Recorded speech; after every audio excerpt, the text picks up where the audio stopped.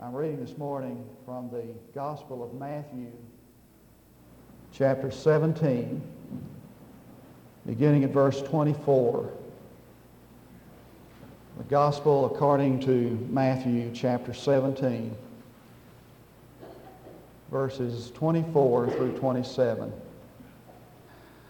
And when they had come to Capernaum, that's Jesus and his disciples, those who collected the 2 drachma tax came to Peter and said, "Does your teacher not pay the 2 drachma tax?"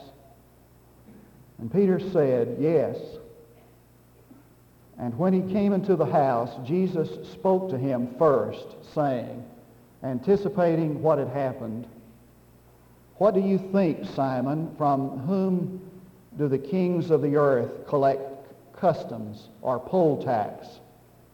From their sons or from strangers?" And upon this saying, "From strangers," Jesus said to him, upon his saying, "From strangers," Jesus said to him, "Consequently, the sons are exempt.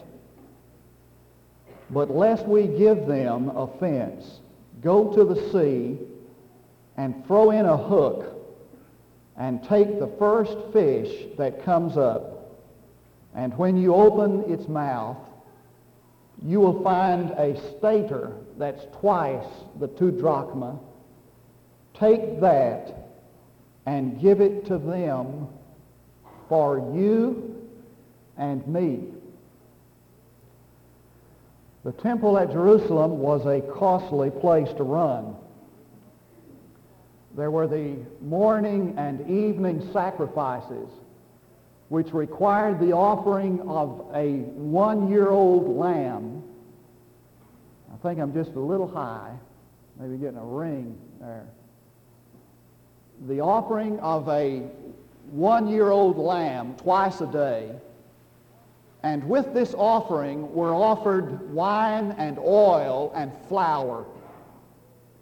The incense that burned on the altar day and night had to be bought and prepared. And the costly hangings that draped the temple, as well as the priest's robes, were constantly wearing out. As a matter of fact, the robe that the high priest wore was worth itself a king's ransom. And so in our text this morning, Jesus is paying the temple tax. The tax authorities had come to Simon Peter and they had asked him, "Does your master, does your teacher pay the temple tax, the religious tax?" This religious tax, in order to pay the expense of the temple, was imposed by the Jews, so that every male Jew over 20 years of age had to pay this 2 drachma tax, which was equivalent to 2 days' wages. And so they asked Peter, "Does your master pay the temple tax?" It is obvious that they asked the question with malicious intent. They were actually hoping that he didn't pay the temple tax, so that the religious authorities, the Orthodox, would have some reason for accusation against him. And so Peter just answered right off the cuff. That was customary with him. He said, "Of course Jesus pays the temple tax." And when he saw Jesus, he got into conversation with him about it. And the response of Jesus to the question that had been posed to Peter was kind of a parable. Jesus responded in a kind of a parabolic illustration. And in this parabolic illustration, he teaches some tremendous things about citizenship and our civic responsibility.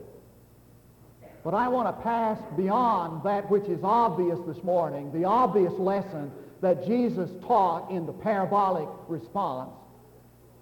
And I want us to deal with the not so obvious things that Jesus taught in his response, which has to do with God's ability to provide the needs of his people. And I think that that might be more relevant today than the other teaching.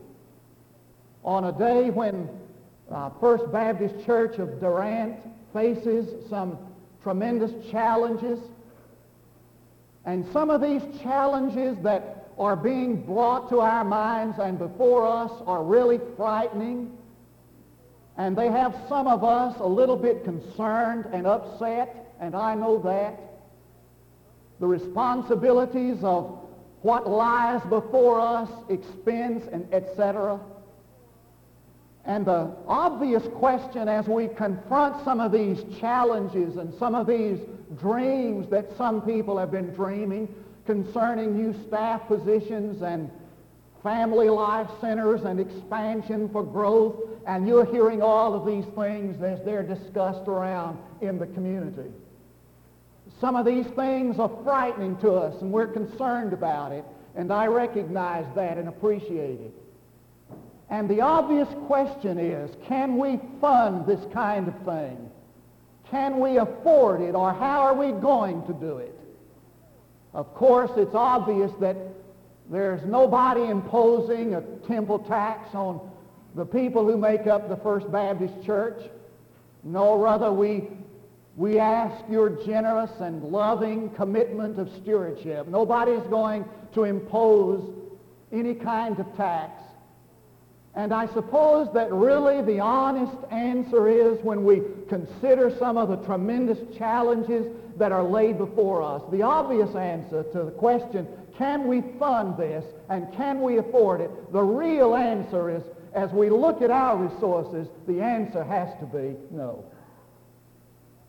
But I'm convinced that what we do in First Baptist Church, or in any church, it's no different. What we do within the framework of God's will is not on the basis of our resources, but on the basis of His. And with that in mind this morning, I want us to look at what Jesus is teaching concerning His ability to provide what is necessary to do God's work.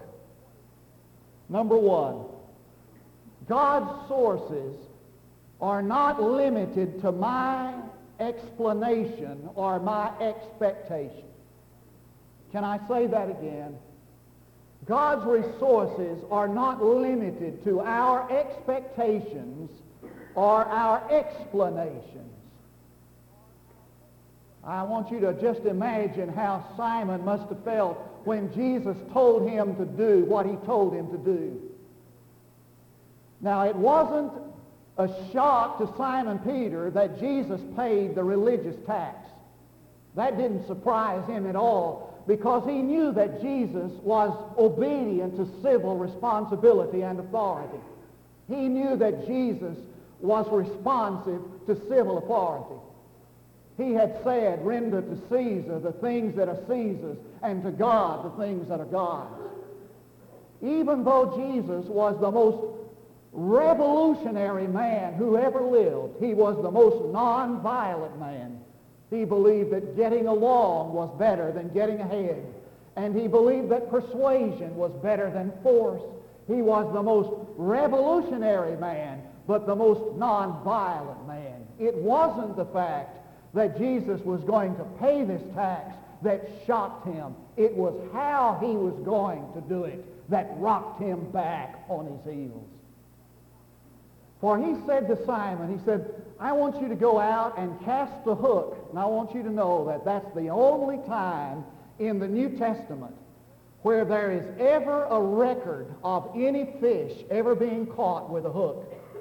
It was always cast your nets and gather up a bunch of fishes. But when Peter was told, go out and cast the hook, that was a remarkable thing. Go put a hook in the water. And the first fish you catch, you open his mouth and you'll find the coin in there, twice as much as you need. And you take that coin and you pay the temple tax. I want to know, is that believable? Is that possible? Go out and cast a hook in the lake, and the first fish you catch, you'll find the money in it to meet the needs I have. Is that believable? Is that explainable? That is about as possible as telling a dead man to come out of the grave. It is so unbelievable that scholars have tried to explain it away like this. Barclay says, listen to it. Yes, Peter, you're right. We too must pay our just and lawful debts. Well, you know how to do it. Back you go to the fishing for a day. You'll get plenty of money in the fish's mouth to pay our dues. A day at fishing will soon produce all we need. Jesus was saying, back to your job, Peter. That's the way to pay your debts. So the typist will find a new coat in the keys of the typewriter, and the motor mechanic will find food for himself and his wife and family in the cylinder of the car, and the teacher will find money to pay his way in the blackboard and the chalk, and the clerk will find enough to support himself and his dear ones in the ledger and in the account sheets. When Jesus said this, he said it with that swift smile of his, with his gift for dramatic language. He was not telling Peter literally to get coins in fishes' mouths. He was telling him that in his day's work he could get what he needed to pay his way. Now come, Mr. Barclay. Just because I can't explain something doesn't mean that it's not possible. Just because I don't expect it doesn't mean that it won't come to pass. For I want you to know that God's resources are not limited by my explanation or my ability to understand it. God's resources, whether we survive or whether we succeed in the First Baptist Church, is not limited to my ability to earn, but upon God's ability to pay. And we're the children of the King. Now, I must pour out my soul to you a little while now, because I'm preaching this morning with a little bit of anxiety and concern. I too am of the flesh, and I too have some anxiety about the future. I live or die with you. And it's just as much my burden to say, is this the will of God or is it not? Should we do this or should we not? That's kept me awake also, and I want you to believe that. But I think I'm honest with my heart when I say this. I want to begin to live in a church that lives and walks by faith in the resources of God. We've never really trusted Him with our lives. And everything that belongs to God legally belongs to us. We're seed of Abraham. We're heirs of the promise. I heard a great preacher preach one time, and he told about a pastor friend of his who was pastoring in North Carolina, and he began to preach against tobacco. And in North Carolina, you know, you can preach about the Iran crisis, but you don't need to preach about tobacco, because that was a means of livelihood for those people. And they got angry at their pastor, and they not only ran him out of their pulpit, they destroyed his reputation, his career. And this pastor said, I had him on my heart, and I needed to go and encourage him. And so I went to his house one day, and he said, his wife met me at the door, and she said, oh, I'm so glad you came. Charlie's around in the woodwork shop behind the house. And he said, I went around there expecting a man to be crushed and destroyed and ruined. But he says, as I approached the woodwork shop where he was toiling, he said, I could hear him sing, my Father is rich in houses and lands. He holdeth the wealth of the world in his hands, of silver and diamonds, of rubies and diamonds, of silver and gold. My Father is rich. He has riches untold. And he said, when I went to encourage him, he encouraged me with the fact that God is going to meet the needs of those who are faithful to him. For we are joint heirs with Jesus Christ. The testator has died, and he's bequeathed his possessions in his will to us. And the will has been probated. This is the will, this word I hold in my hand. And the testator has been resurrected, and he's given us the administrator to make real in our lives, appropriate to us what he purchased in his death. And in the presence of the Holy Spirit in our life, God meets every need we have according to his riches and glory by Christ Jesus. Now, I'm not able this morning to explain how he's going to do it, and I'm not able to understand how he's going to do it, nor are you, but I believe he will. Number two, God's resources are available to sacrifice and to faith. Now you say, if God is going to create fishes and put them in the ponds, and if he's going to make coins and put them in their mouths, what sacrifice is required in that? Well, the clue to that is in that verse there, 26 and 27, where Jesus said, now you know that the sons of the king are exempt from all taxes, for the king has the kingdom, and he's not going to tax his own sons, is he? In other words, Jesus was saying to his disciples, really, we're of the king, and we don't have to pay this tax. We're legally exempt. But lest we offend anybody, we're going to pay it. And this unselfish willingness on the part of Jesus to give up something that he wanted for himself in order for others to be bettered is fundamental to the way of Christ. For example, he didn't have to come here and take mortal flesh upon himself, but he did. He didn't have to stay here after he came, but he did. He didn't have to die on that cross. He could have called 10,000 angels to destroy the world and set him free, but he did. It was his loving will that brought him here.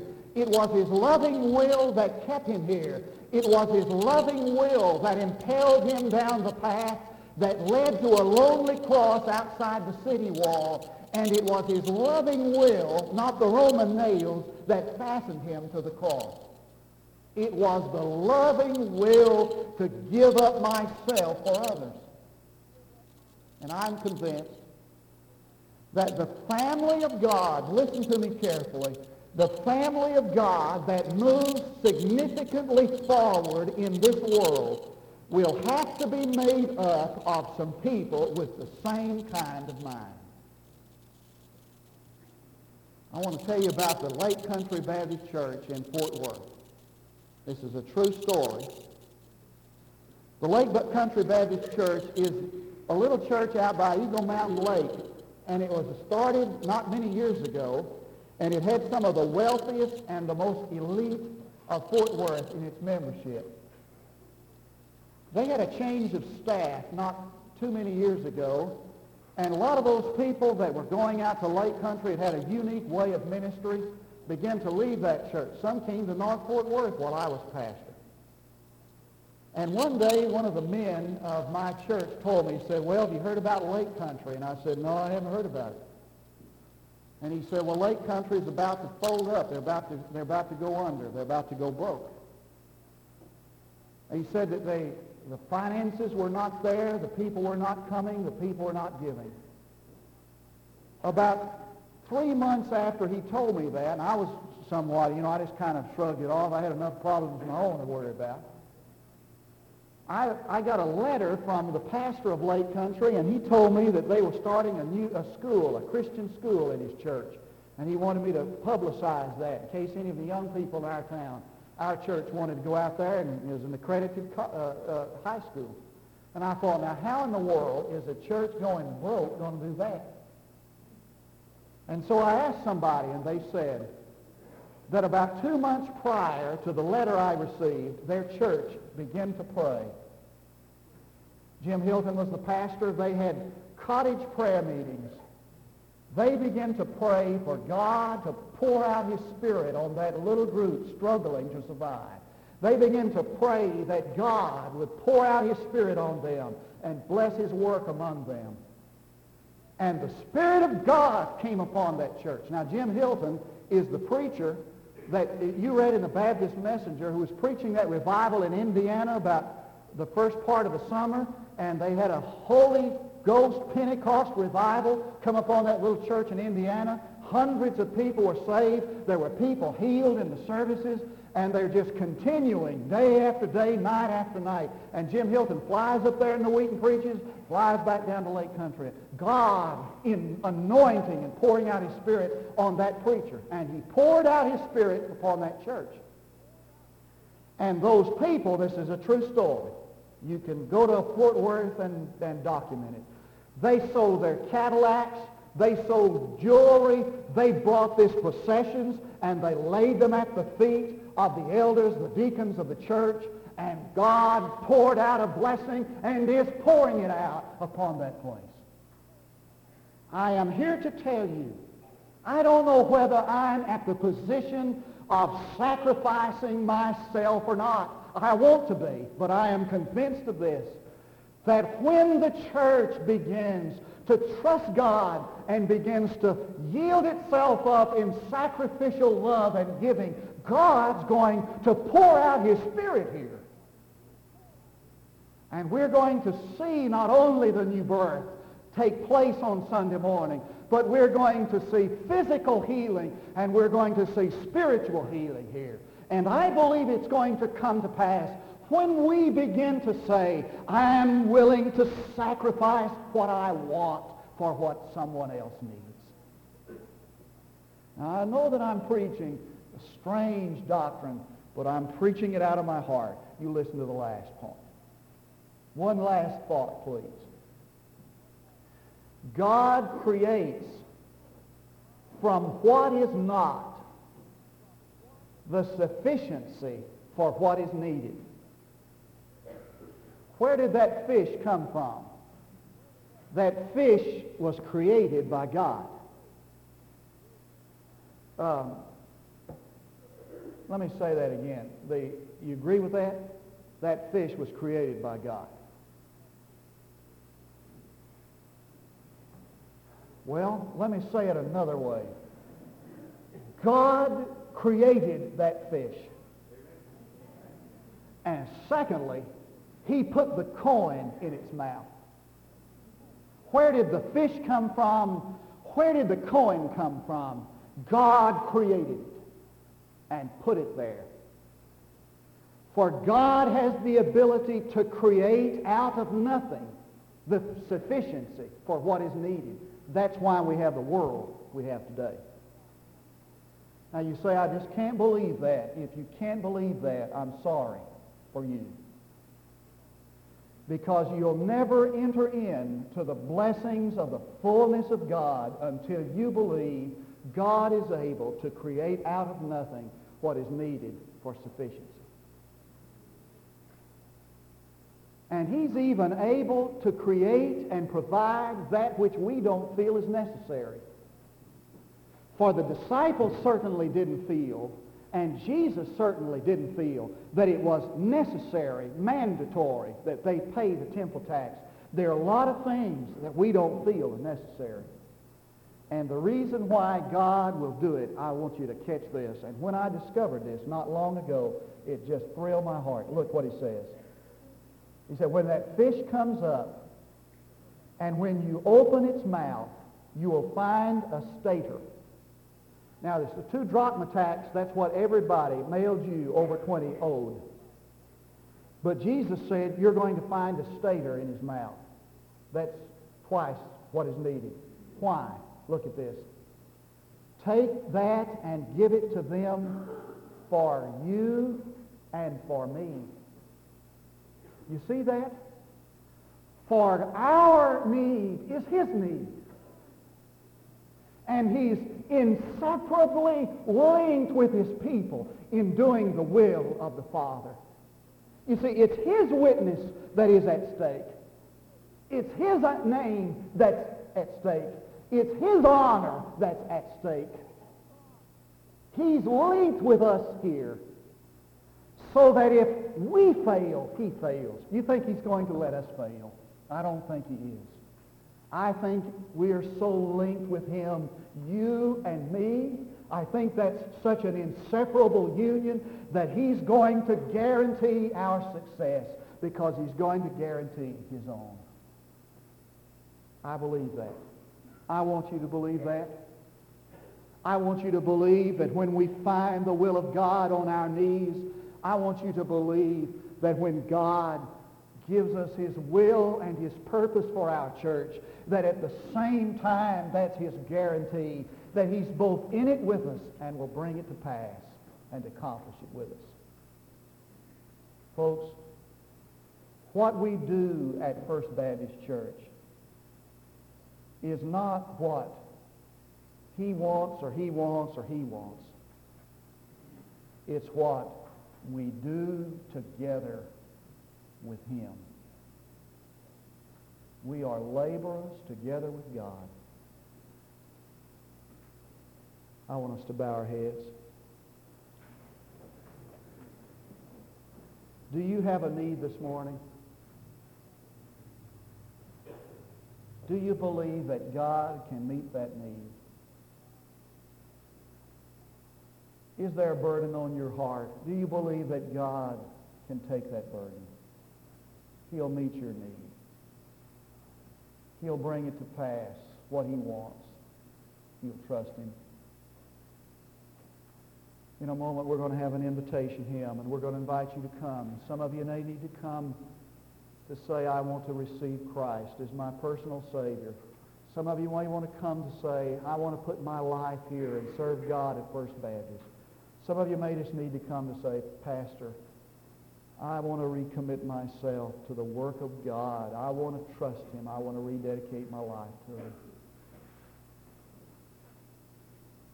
After we've prayed, we'll invite you to come. I just feel God is going to bless us in a moment. Would you be willing to respond?